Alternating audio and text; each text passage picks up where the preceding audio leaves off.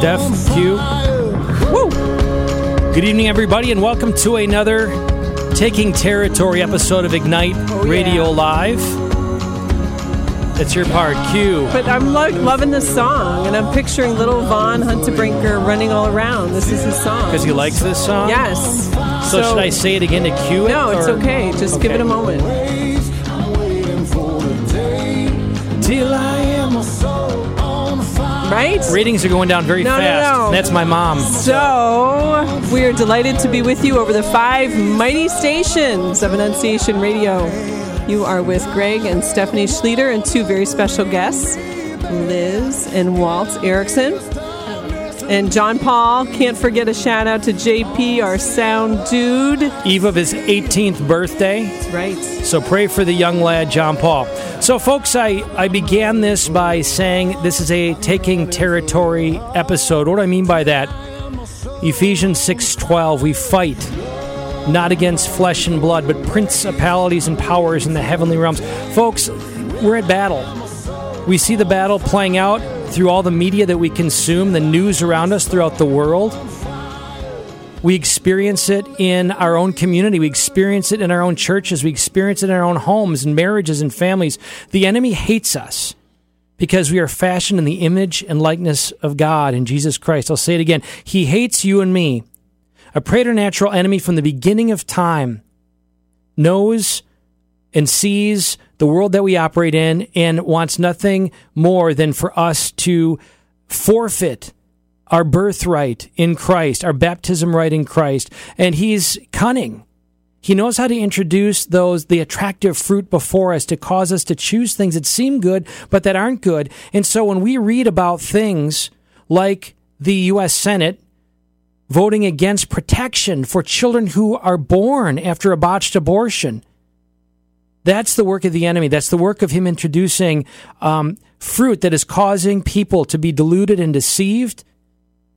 And, of course, we see that play out in many regards, even in our institutional church, given by Christ, that the gates of hell may not prevail against it. Let's pronounce that and declare that. But he gave us a church comprised of human beings. That's you and me also, by the way. And how many of us are mourning and grieving for perhaps less than forthright and clear directions in addressing some major crisis situations in our church? We're all part of that mess. We're all part of that mix. And without the mess, we wouldn't need a Messiah. Never before have we needed to call upon the Messiah. And maybe that's what is happening here. Number one, things that are hidden are coming to light. We're seeing the truth of forces that have been playing out right in our face. I mean, who would have ever thought that an entire political party would vote to allow us to kill an unborn child who survived an abortion? I got to say it because it's biblical. What the hell? It's a battle, folks, and if we don't recognize this battle and if we don't respond to it, the enemy is going to keep taking territory. And here's the thing. You and I have been given the means to conquer the enemy, but are we using it? Are we acting in the power and authority of Jesus Christ that he has given us? Or how many times are we passing moments of conflict and we fail? We fail to speak in love. We fail to address things, sometimes challenge things, knowing we're all fallen. So we increasingly want to surround ourselves with people who are going to inspire us and challenge us to be the most God called us to be. We cannot shrink from this task.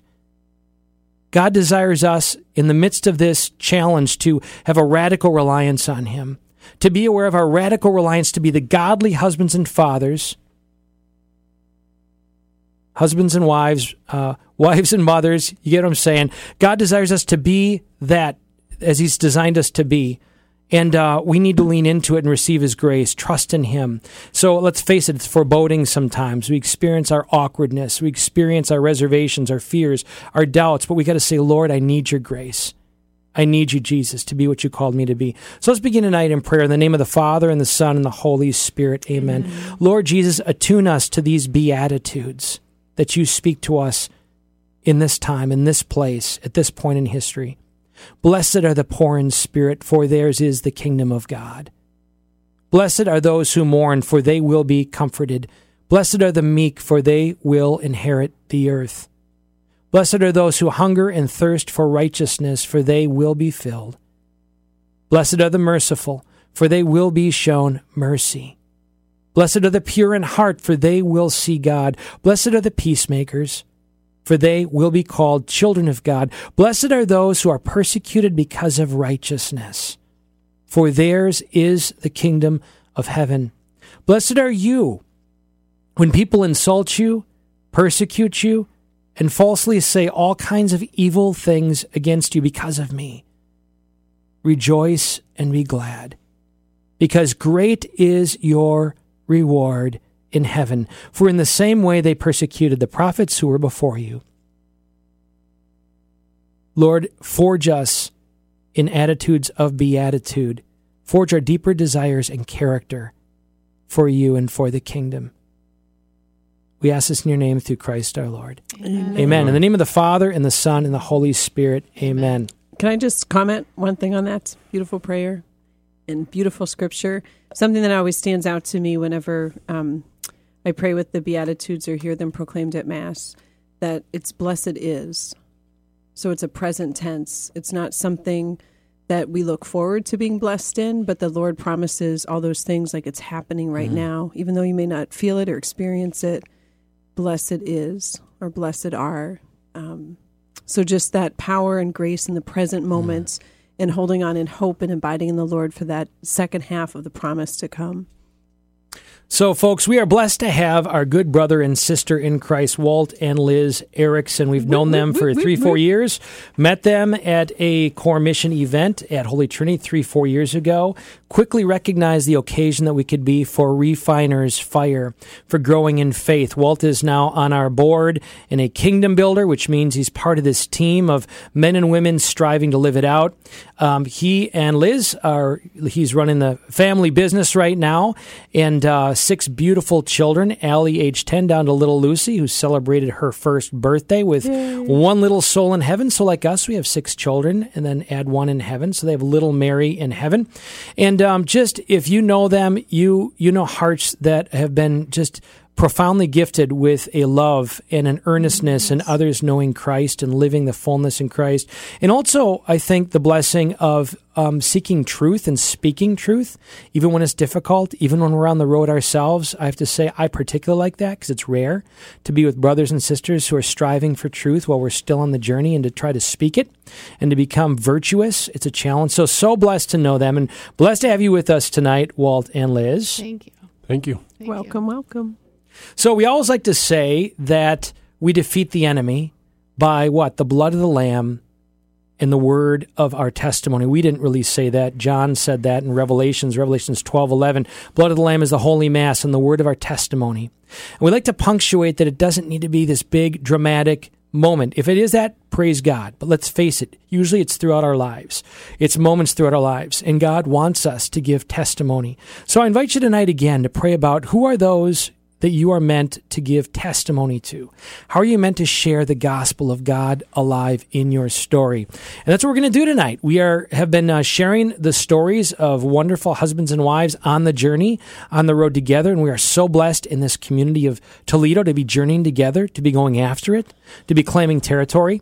So we're going to begin with you, Liz, first, just sharing with us, put you right on the spot. We'll start separately first. So share with us, Liz, a little bit of your journey of knowing Christ and more deeply desiring to live for Him.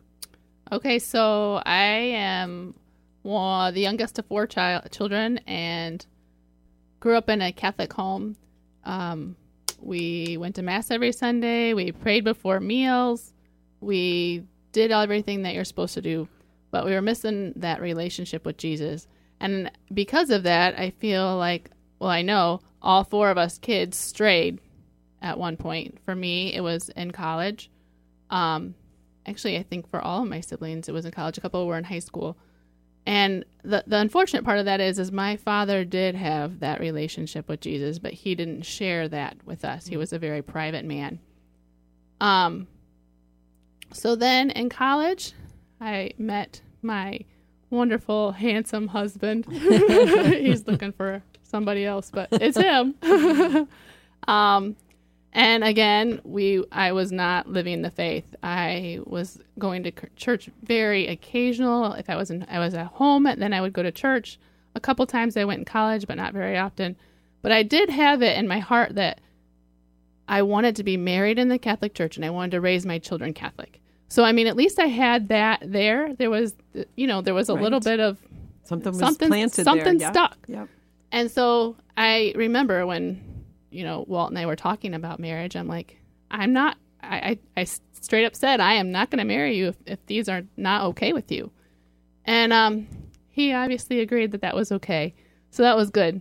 So then we got married and going through marriage prep and all that. And we started to go to church a little bit more occasional, but still not. Can I pause you a regularly. second? Because I know we're weaving the journey of your faith and your growth, and it's awesome.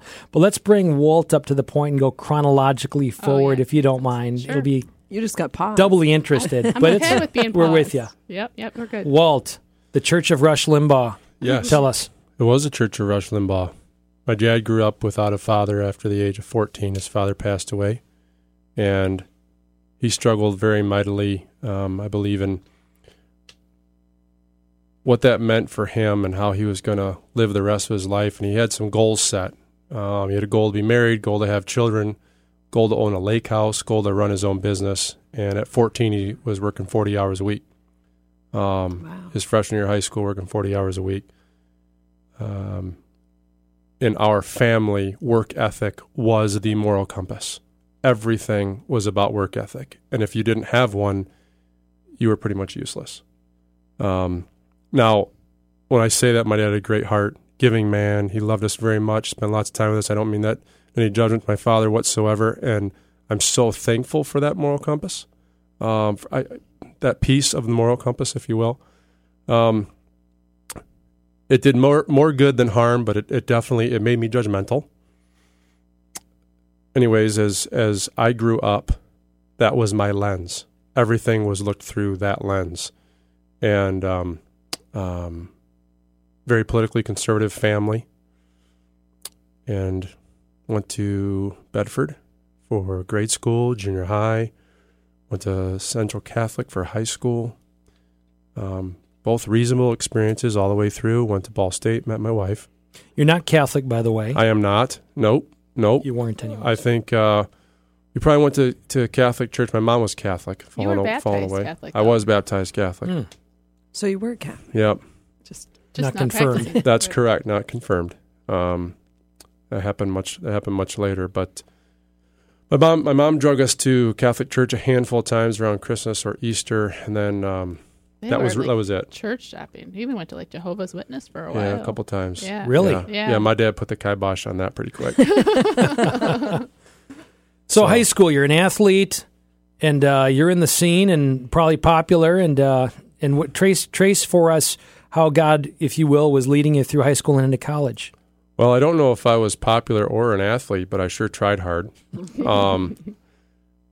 College was a huge awakening.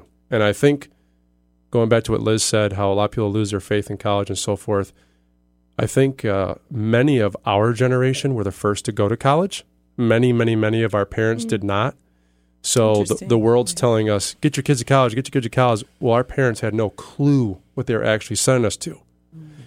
And so there was no training, right? There's no preparation. I think what hurts my soul even more are now the parents who know what college is like, and they're still pushing for their kids to go, just to go, even without a plan. Clearly, there are many reasons to go to college, many very good reasons, and many good colleges to choose from. However, to take an 18-year-old that you have been disciplining up until the day they leave from home to college, and or thinking even they're worse, going to not disciplining. What? Well, yeah. Right. Anyways, not a good scenario. So college was like, whoa. Obviously went away to college, had scholarship to play men's volleyball, and met my wife. And my moral compass at that point in time was pretty much whatever floated my boat, whatever made sense to me. I had no governing body whatsoever. I didn't have faith to follow me. And so I'm very, very fortunate, very blessed, actually, that I met my wife very early on, because I know much more sin would have followed if I had not.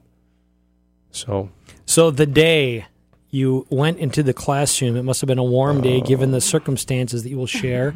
Oh, was it a classroom? Describe the moment you met the lovely Elizabeth Orth and what ensued.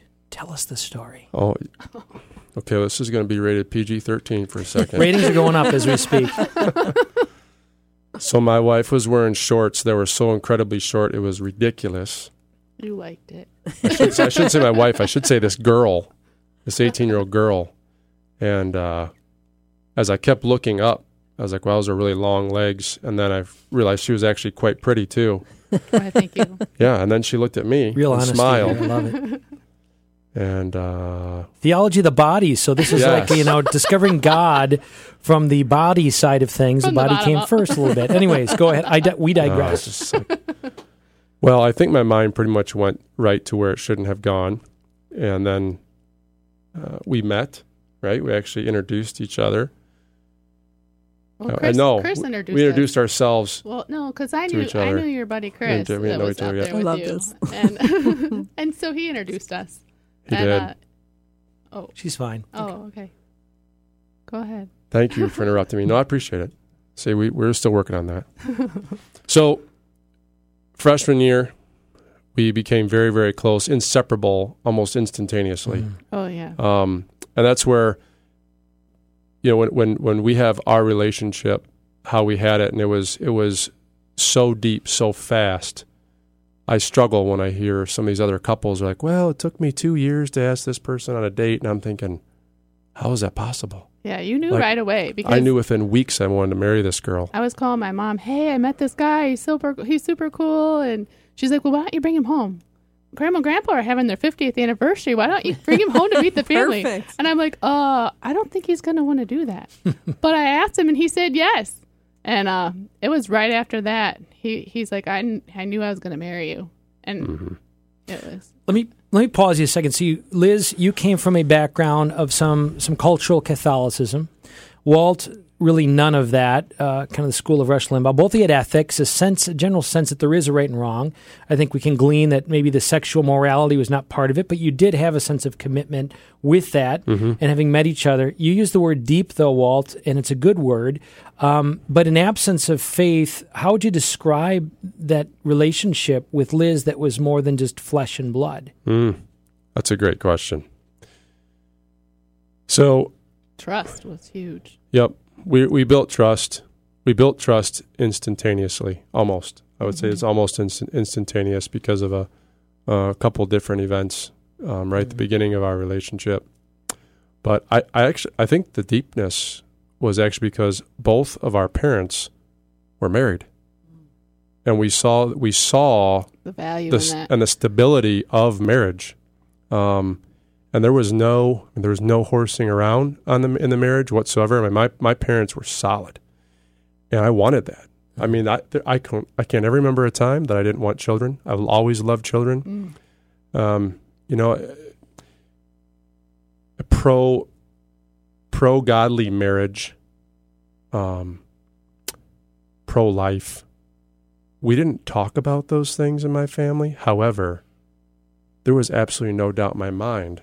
Like there wasn't even the reason to think otherwise, if that makes sense. Like it would have been so against my teaching. Like when I first found out that abortion was even a thing in high school, I was stupefied. Right? Just as it should be, right? As a natural reaction for a child to think, well, like, so if my mom didn't want me, she could just kill me. I mean, it's so legal? bizarre. It's so out there. So just because of the home I was raised in, the love that I was given, knowing that they were committed to me and loved me and cherished me, spent time with me, it taught me how to, I guess, love and respect other people, at least in the way that I was shown. And so, when it came to sexual immorality, for example, those were just things that were just never discussed in our home. Never, ever. I feel like it was discussed just very minimally in my home. It was just like, you should just know that it's not okay. But obviously, we didn't get married for 5 years. We lived together for part of our college. And it was one of those things where, I went in to tell my parents, and I was fearful to tell my parents. And I remember going to my mom. I'm like, so we've pretty much been living together already, but we actually signed a lease together this year with, this is really bad, with him and 3 other guys. Nice. Nice. Yeah. They were like big brothers, though. I don't recommend that for anyone listening, for anyone in the world, because it's just not right and it's not okay. What was your mom's reaction? My mom, it was so beautiful. She was like, she goes, Liz, it is not what I would choose for you, but I still love you. And I can picture that. And I totally respect her for saying that. She told me that she didn't think that was okay, but she's still going to love me. That was big. Mm-hmm. I feel like she did a great job. Thinking back though, I'm like, I wish my dad would have had some balls. I would have been like, what are you thinking? So you have the landscape of truth, which is a testimony to all of you who are listening, moms and dads, that just the way you live, the witness you give is formidable. And even though kids may vary on that track, it's embedded in them, and it's a source of strength for them. Of course, the sexual morality, you're on a campus where, let's face it, there's no norms, there's no morals there, but you guys had that sense of commitment, which is awesome. So move us into late college, out of college, and with a specific emphasis on sort of that, so to speak, that spark of the divine, that hound of heaven that's embedded in you, and how that emerged into your marriage and really kind of came alive. So I'm going to... Starts with you. Yeah, I'm going to go here. Okay, so getting married, everyone's like, oh, it's so awesome. Fairy tales, it's just beautiful. But they don't ever talk about, like, after you get married, what it's like. And it was actually kind of hard for me. I'm from Fort Wayne, and we moved to Sylvania. And so I switched jobs. I did live at home for a year before we got married. So You're a nurse. I'm a nurse, yeah. So I switched jobs. I got a new job in a new hospital. I moved to a new town. I had no friends. I didn't know anyone there. And it was a huge change for me. So that first year was really, really difficult for me. And I was a little bit mad at Walt because I'm like, you this is your hometown. You still go to work. You work out. You play volleyball. Like, what's changed for you other than you have me at your convenience? I'm like, this is not okay. So obviously there was some struggle there and some give and take. I wanted to be a mom so bad. I've always wanted to be a mom. I'm 2 years old. I've just had that calling in I'm going to be a mom. Well, unfortunately, my timing and God's timing, not the same. It took us 4 years to get pregnant. 4 very long, hard years for me. Are you believers at this point? Are you going to church? What is the role of God in your life at this point? I would say as our marriage went on, we started to go a little more. I can't tell you exactly when we started. I know that we never missed once we started going to baptism classes for Allie. So after we had Allie, we're going to baptize her. We're going to raise her Catholic. We went to the baptism classes. And I remember in those classes, one of the deacons said, so you are making a commitment to God that you are going to raise your child in the Catholic Church and that you're going to live out your faith. And it just struck me like, whoo. Huge responsibility. I got to do this because I'm promising to God. Let me back you up a little bit to baby pregnancy number 1. And the context is Walt, who is not a practicing Catholic, certainly hadn't been confirmed in that sort of thing. You're married. You're faithful to each other. You're a nurse, Liz. You get pregnant. That's a significant time in your life where God spoke. Share with us the power of that pregnancy and what happened there and the effect on you, Walt, in particular. Well, super excited, obviously. Elated, actually. I didn't know if it was going to happen, right? I really didn't know. And I will tell you that some of our friends who were faith-filled from church kept saying things like, well, in God's time you'll get pregnant. When God's time is your time. I kept telling people, I'm going to deck the next person that says that because I'm so sick of hearing it. And it was hard though. Like it was hard not getting pregnant, but as Liz said, my life didn't change, right? Like I was still doing everything that I knew. So it was okay. I knew it was hard on Liz, but I didn't understand that until much later in life, because it wasn't until much later in life that I realized that the colors of your wedding day are black and not white, in dying to yourself. And even if somebody told me that on my wedding day, I have no idea what they're talking about. I would have thought they're a lunatic. But yes, getting pregnant with Allie was an immense blessing. I knew that there was a different role for me to play in my life. I didn't know what that was, but I knew it was profound. I knew it was different. I knew there was more expected of me. I couldn't live the way I was living anymore, which wasn't radical, right? I'm not anywhere per se that I shouldn't be. But I also was not present. I was not involved in church. She drugged me there for the most part. And it wasn't until our second child came along that I just was really, really struck. The light bulb just went off. It just totally went off. And I remember wanting to go through CHIRP and RCIA. You didn't choose the RCIA, though. You talked about it for years, but you didn't choose that until after Mary died. That's right. Our third. So then, that's right. I started. So we had after. 2 children, really pretty close together. They're 18 months apart, and then got pregnant for Mary, our little saint in heaven. 28 weeks pregnant. Everything's going fine and dandy. We sold our house because we only had a 2-bedroom house, and one was sleeping in the kitchen. And that was Walt. It didn't go very well. And so when I was living at home it was supposed to be just till like a week or so till we closed on our new house. It's Indiana. In Indiana, yep. And one night I went to bed and I just didn't feel movement. And I remember knocking on my mom and dad's door. I'm like, Mom, I need to go to the hospital. Something's wrong. She's like, oh, no, it's fine. I'm like, no, for real. Something is not right. And I just knew, like, it just was an empty presence. Like, so when we got to the hospital and they couldn't find a heartbeat, it was devastating. And I was praying. As soon as I thought that there was an issue, I started praying Hail Mary, just over and over and over again. And Walt wasn't with me. He was in Toledo because he was working and staying at a friend's house, and it was like midnight, and my mom's trying to call him, and he can't get it. He was not answering his phone. And so he calls one of the buddy that he's staying with, and thankfully Matt answered his phone and said, dude, your baby just died. It was devastating. So we waited until he got there, and I'd already had 2 C-sections, so they had to do a C-section. And I remember when he came in to the hospital room, he lay down in the bed next to me, and we both like looked at each other and we're like, this is going to make us stronger.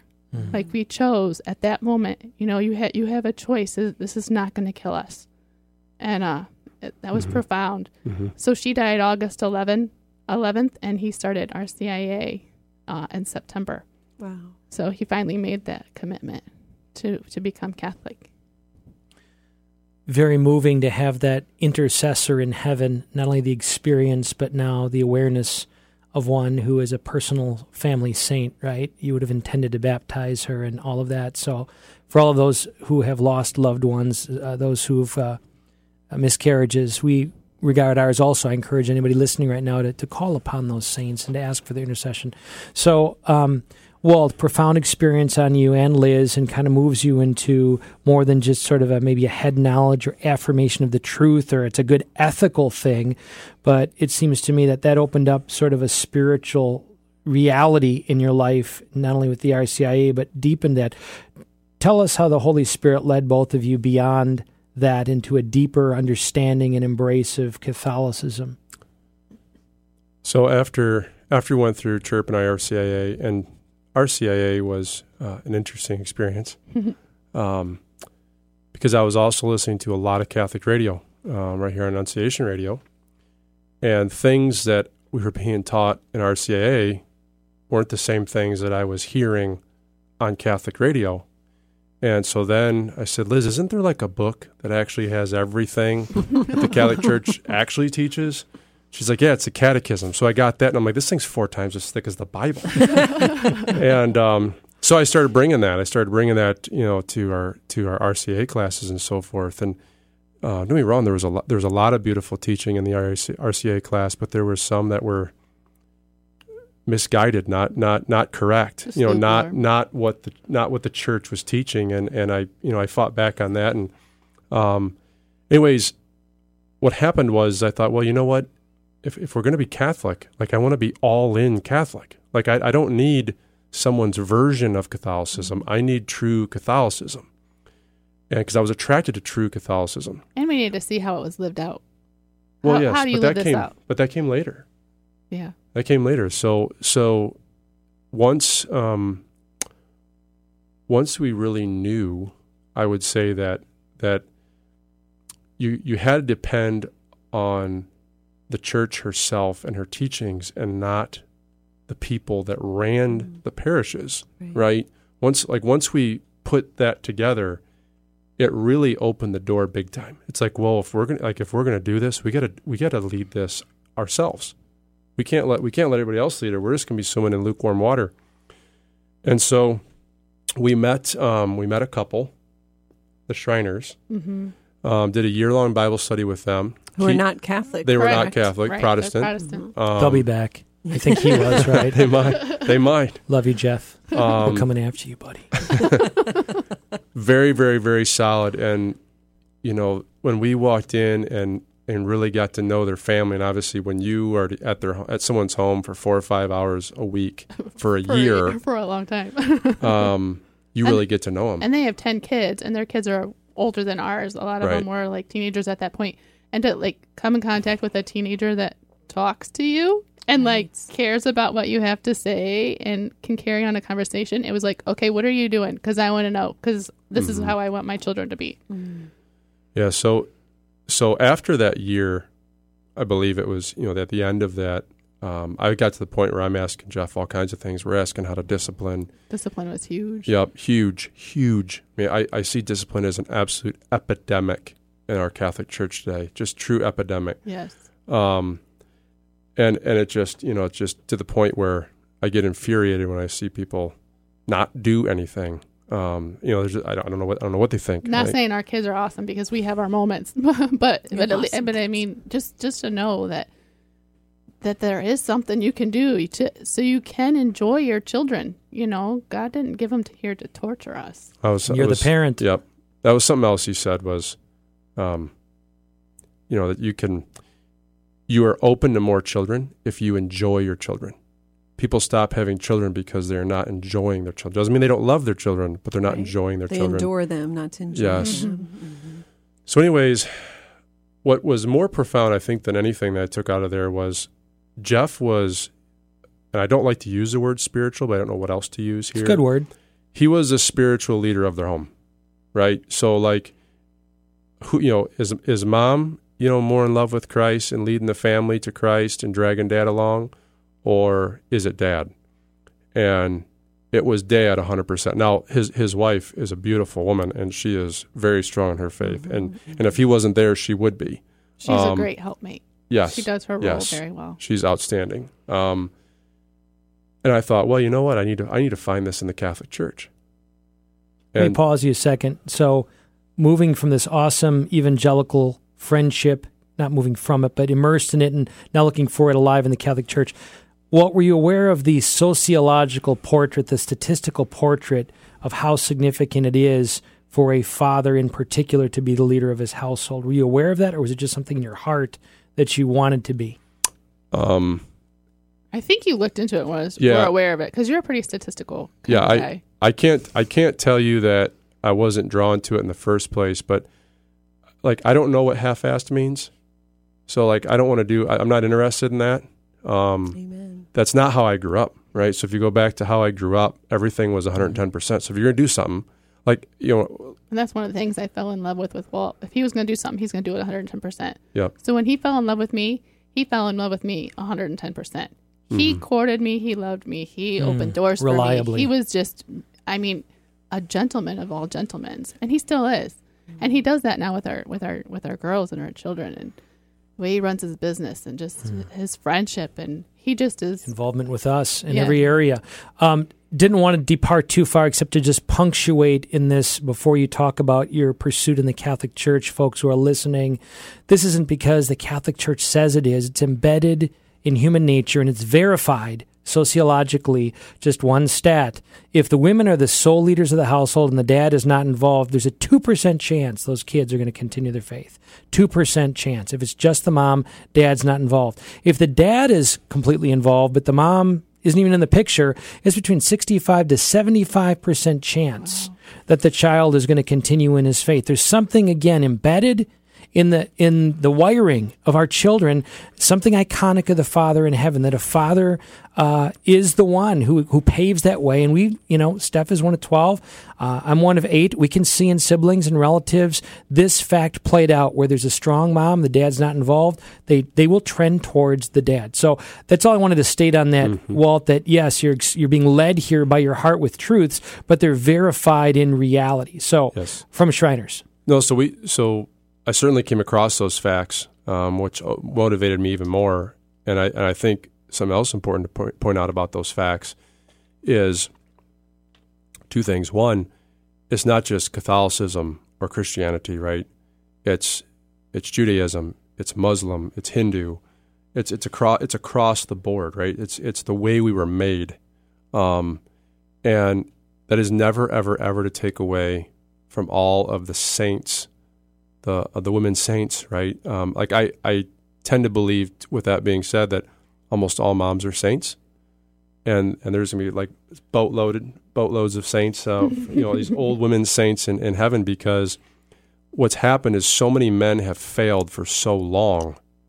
The women have had to do everything, and they're not supposed to, and us men have decided, well, if I can get that $350,000 house and put my wife in a nice SUV, I've done my job. Actually, you've not done anything. You've done absolutely nothing. And in fact, with all your kids, on their iPods and everything else and watching movies, and you have no idea what they're doing, and this sexting now at 12, 13 years old. I mean, good people, as we call them in today's secular society, have no clue these things are happening under their own roof because they're too busy watching ESPN, thinking that they've got it made. And then all of a sudden, their daughter's pregnant at 15, and they're like, what happened? It's like, well, you weren't a dad. That's what happened. You didn't lead your family. That's what happened. Those are harsh realities. Nobody wants to hear that. But I think in America, too, we've fallen apart on this thing called guilt. Like, we've taken guilt and kicked it to the side. Like, well, we're never actually wrong. It's just everything's an emotional feeling. It's like, no, there actually is wrong, and you need to own up to it. And that is the way I was raised. So it was innate in me to seek that. And so in the Catholic Church, I struggled immensely to find a husband that was a spiritual leader of his home. Time and time again, these guys that seem to be involved, seem to be knowledgeable, seem to have a personal relationship with Christ, or so it seemed. They were telling me, well, actually, no, I would say my wife, is a spiritual leader. And I'm thinking, does this exist in the Catholic Church? Like, the Catholic Church is like, there's like 60 million Catholics in the United States. Like, is there anybody? Is there any guys out there? And so I'm like, there has to be. Like, there has to be. Because if there isn't, at some point in time, statistically speaking, our faith will be dead. So, it's a powerful thing, truth. So you can't shy away from truth. You can't shy away from it. And so I sought and sought and sought.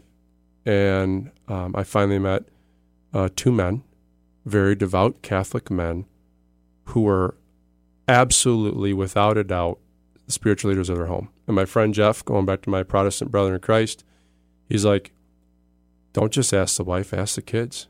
He said, you really want a true answer? Ask the kids, because they're going to give you a true answer.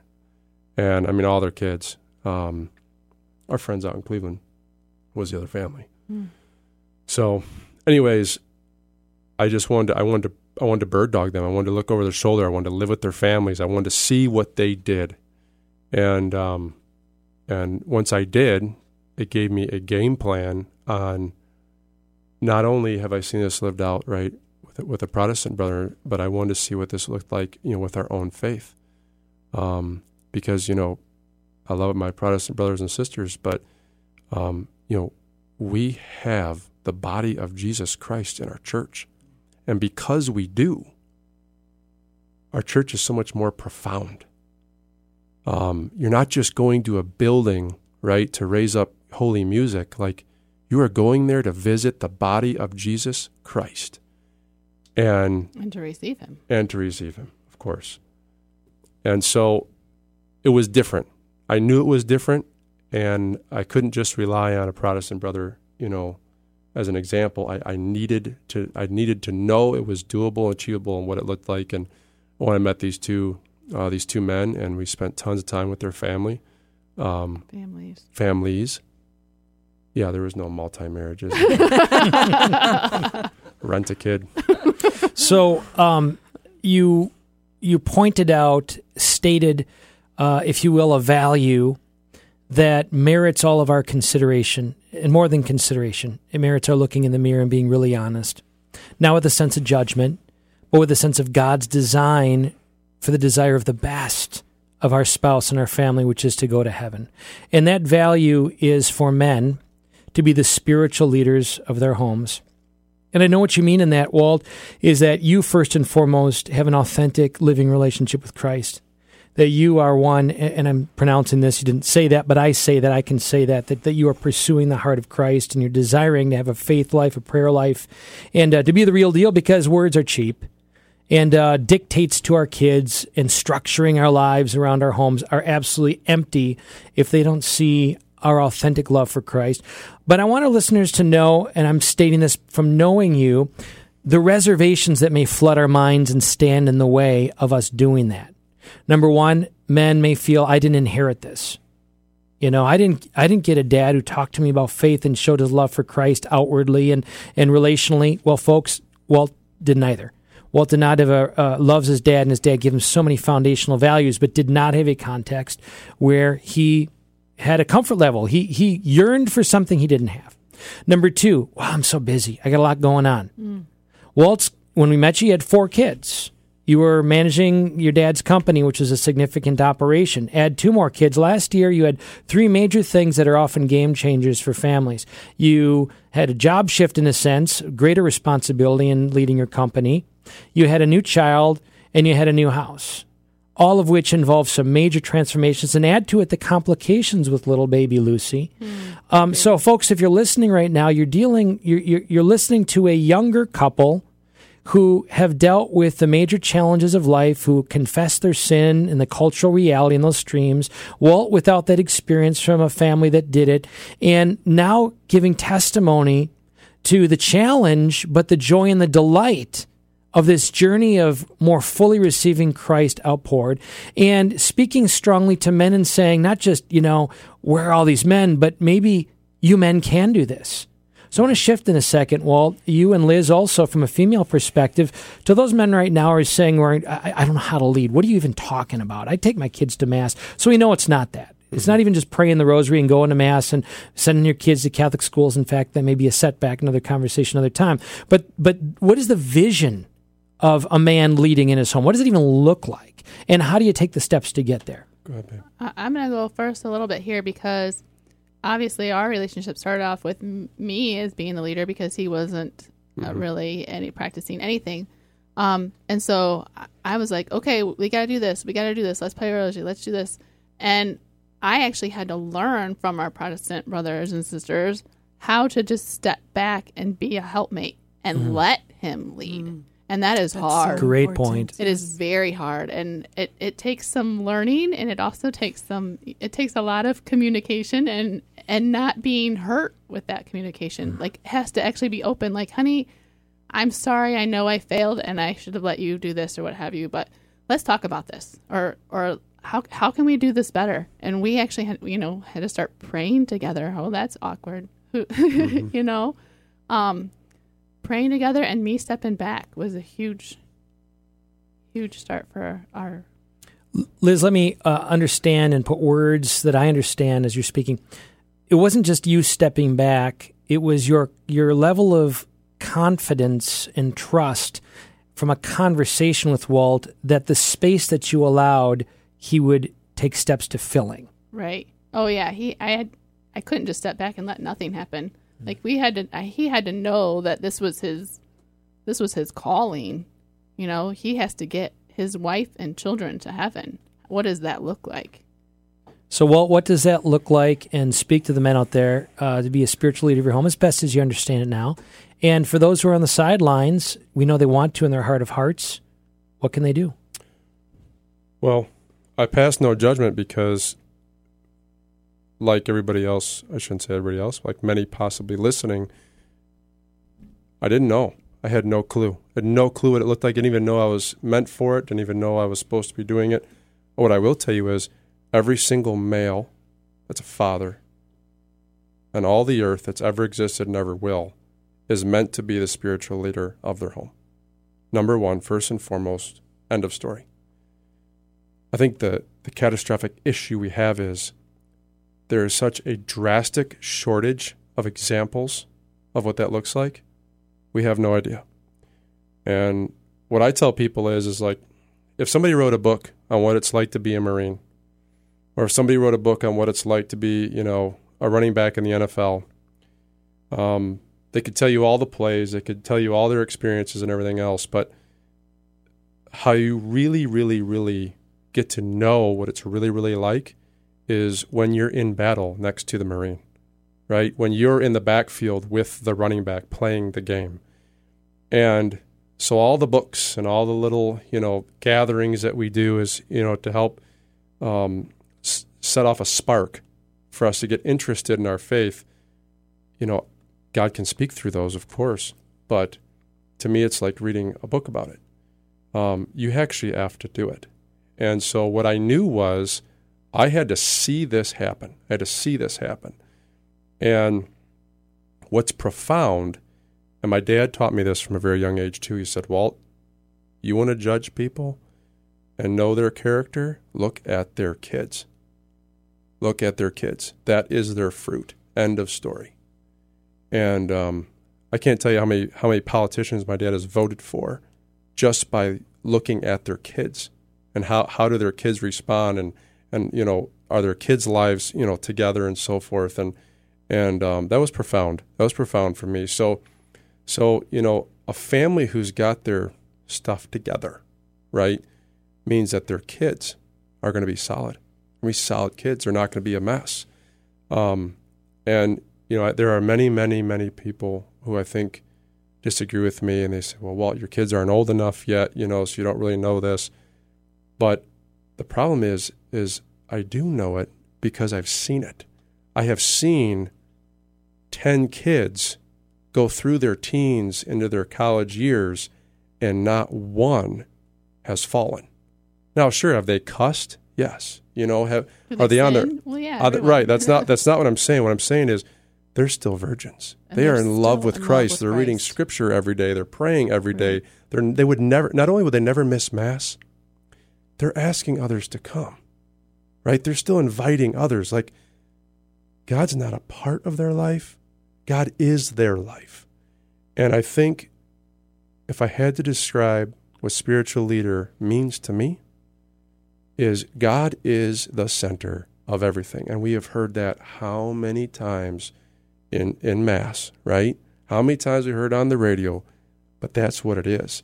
And it's just words unless you see it actually lived. Well, I think that's what Craig's asking you, though. What do you do? How do you make that happen? Well, thank you, Les. Good talk show host, and you're right on. So, starting at home, which is obviously the most important place, is like when I come home, for example, make sure that I actually greet my wife and my children, regardless of what else I'm about to do. Just letting the kids know that my wife is important and that I love her. I've had so many people, so many older people say that that's like the best gift you can give your kids is let them know, right, that mom and dad are safe and solid, because it gives them a foundation, like they know everything's okay, because that's where the strength comes from. We pray together as a family all the time.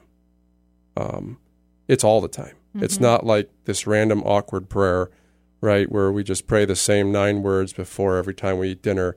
It's some kind of prayer, all right, but that's not from the heart. It's not spontaneous. You're not talking to a friend. You don't go and see your friend every single day and say nine of the same words. That's not. We still do those prayers. We do, but so it's a relationship. It is. You share relational language and Right. teach them to open their hearts. Right. Yes. So And we say sorry a lot. Yes. And we forgive a lot. Yep. And here very recently, we have been praying over our kids for a while. We'll get all of our kids together at least every week, and then certainly before bed. I mean, our family, we all pray multiple times every single day. And it's to the point where I don't have to remind my kids to pray. Oh, yeah. They are praying on their knees in their bedrooms before the the crucifix on their own. Why? Because that's what mom and dad do. And they see the peace and the joy of the home they live in, right? And they know that we give all glory to Christ, all. And that's what they should do. Mm-hmm. And our oldest two, especially our oldest one, is really, really starting to, you can see, like when she doesn't feel good or when she's struggling with something or she's concerned about someone, right? She goes straight to prayer. Yeah, we have a friend whose grandma died last week, and I walked in their bedroom to give them their blessings and kisses goodnight, and my 4 big ones, were kneeling in front of the crucifix praying the Divine Mercy Chaplet for that grandma. Like, it brought tears to my eyes. Yes. Like, I didn't say anything about praying that. She just let it. It was beautiful. And then after the next day, she goes, "Mom, it was so cool. Zeke, he's 4. He was singing it too, It was so beautiful." So just to know that Christ is accessible to us and we can have a relationship with him and in the Holy Spirit at any time, how many of us really truly believe that and avail ourselves to that encounter, which impels them to want to pray, right? They want to pray because they know God is here and he's alive and he's relevant. Right. Well, you had to overcome, I suspect, or learn what it meant to open that relationship dimension that made it all come alive. Mm-hmm. You didn't inherit that. I know you talked about Crescio, another time, another place. You heard men give great witness to their difficult lives and stories. I know that was a big piece of your life. Certainly the witness of other men talking about this. Maybe just verify or validate for me the degree to which our families are starving for us to create the atmosphere where they can be who they are, which is to say sons and daughters of God in Jesus Christ. How much they're starving for dad and mom to open up that landscape to give them permission to pray and to interact in that ways, and how you've experienced that, and certainly you also, Liz, in your home. Well, I actually think one of the ways it's obviously known is people who know our family well and have seen our family grow. Are profoundly affected by the way our family operates. We were just sadly at a funeral, for example, and we had loved ones with older kids than ours talk about how they're struggling mightily at home. Their teenagers are not getting along. Right. And they do not like each other. They say they don't want to be in the same house as each other. They do everything they can to not be with their own family. And like one mom, she said she just created a rule that says they have to say "I love you" every single night. Which, it's like part of me is like, I totally get why that has to be said, looking at society, but like in my own home, I would just be like, "What?" Yeah, Allie was standing there and heard the conversation. She's my 10-year-old, and she looked at me and she goes, "We love each other, Mom. Like, we want you to have more children." Like, they're already praying for another baby, and Lucy's just 1. So I mean, just in that, and actually those 2 family members that he's talking about were like, "We love it. We love seeing you guys. Whenever we see you, you just bring so much joy. Look we're at a funeral setting, and people are smiling." So that's awesome. Can you share the story of your children praying? Yeah. I want to hear that before you do, just for our audience to know that our kids and us, we're hungry for this encounter and we're capable of the encounter. And so there's fear to get there, right? There's a big chasm of fear and awkwardness and how does that look or whatever. But I just want to punctuate what you folks are hearing right now. We're hungry for this and we're capable of it. And at some point we got to set the stage for it to happen. And what you're going to share, well, I'll just invite you, as Steph queued you up with, is the degree to which even little ones are capable of doing things that can blow our minds and bless us profoundly. So our 10-year-old, 9-year-old, and 5-year-old, all girls, we started to pray, light a candle, right? Open prayer, listen to some good music, really focus on our week, and ask for forgiveness within the family, ask for forgiveness with maybe things that weren't even done at home. What are we thankful for, right? Who do we need to pray for? What we're struggling with? What we've been blessed with.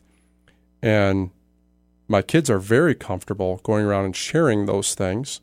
Very used to that because we've been doing that all the time. But allowing our kids to actually pray over each other and even us, like lead in prayer. And I figured my 10-year-old and maybe my 9-year-old would be comfortable, but no way my 5-year-old. And I was wrong. And my 5-year-old was very comfortable, and my 10 and 9-year-old were extremely comfortable, to the point where next time we did it, my 4-year-old son, and even my 4-year-old son now so he's sorry for not eating enough candy sometimes, right? So when he had the opportunity, apparently, Praise Thanksgiving for graham crackers. Yes, I'm very sorry for that, by the way. But he pays attention enough, right, that he's able to, pray over one of his sisters, for example, and he's paying attention to what they're saying, right? And especially if they say, we're sorry for being mean to Zeke or selfish, to Zeke, and we kept him out of games or we didn't want him to break something, and he'll say things like, I forgive you and I love you, and it's very beautiful.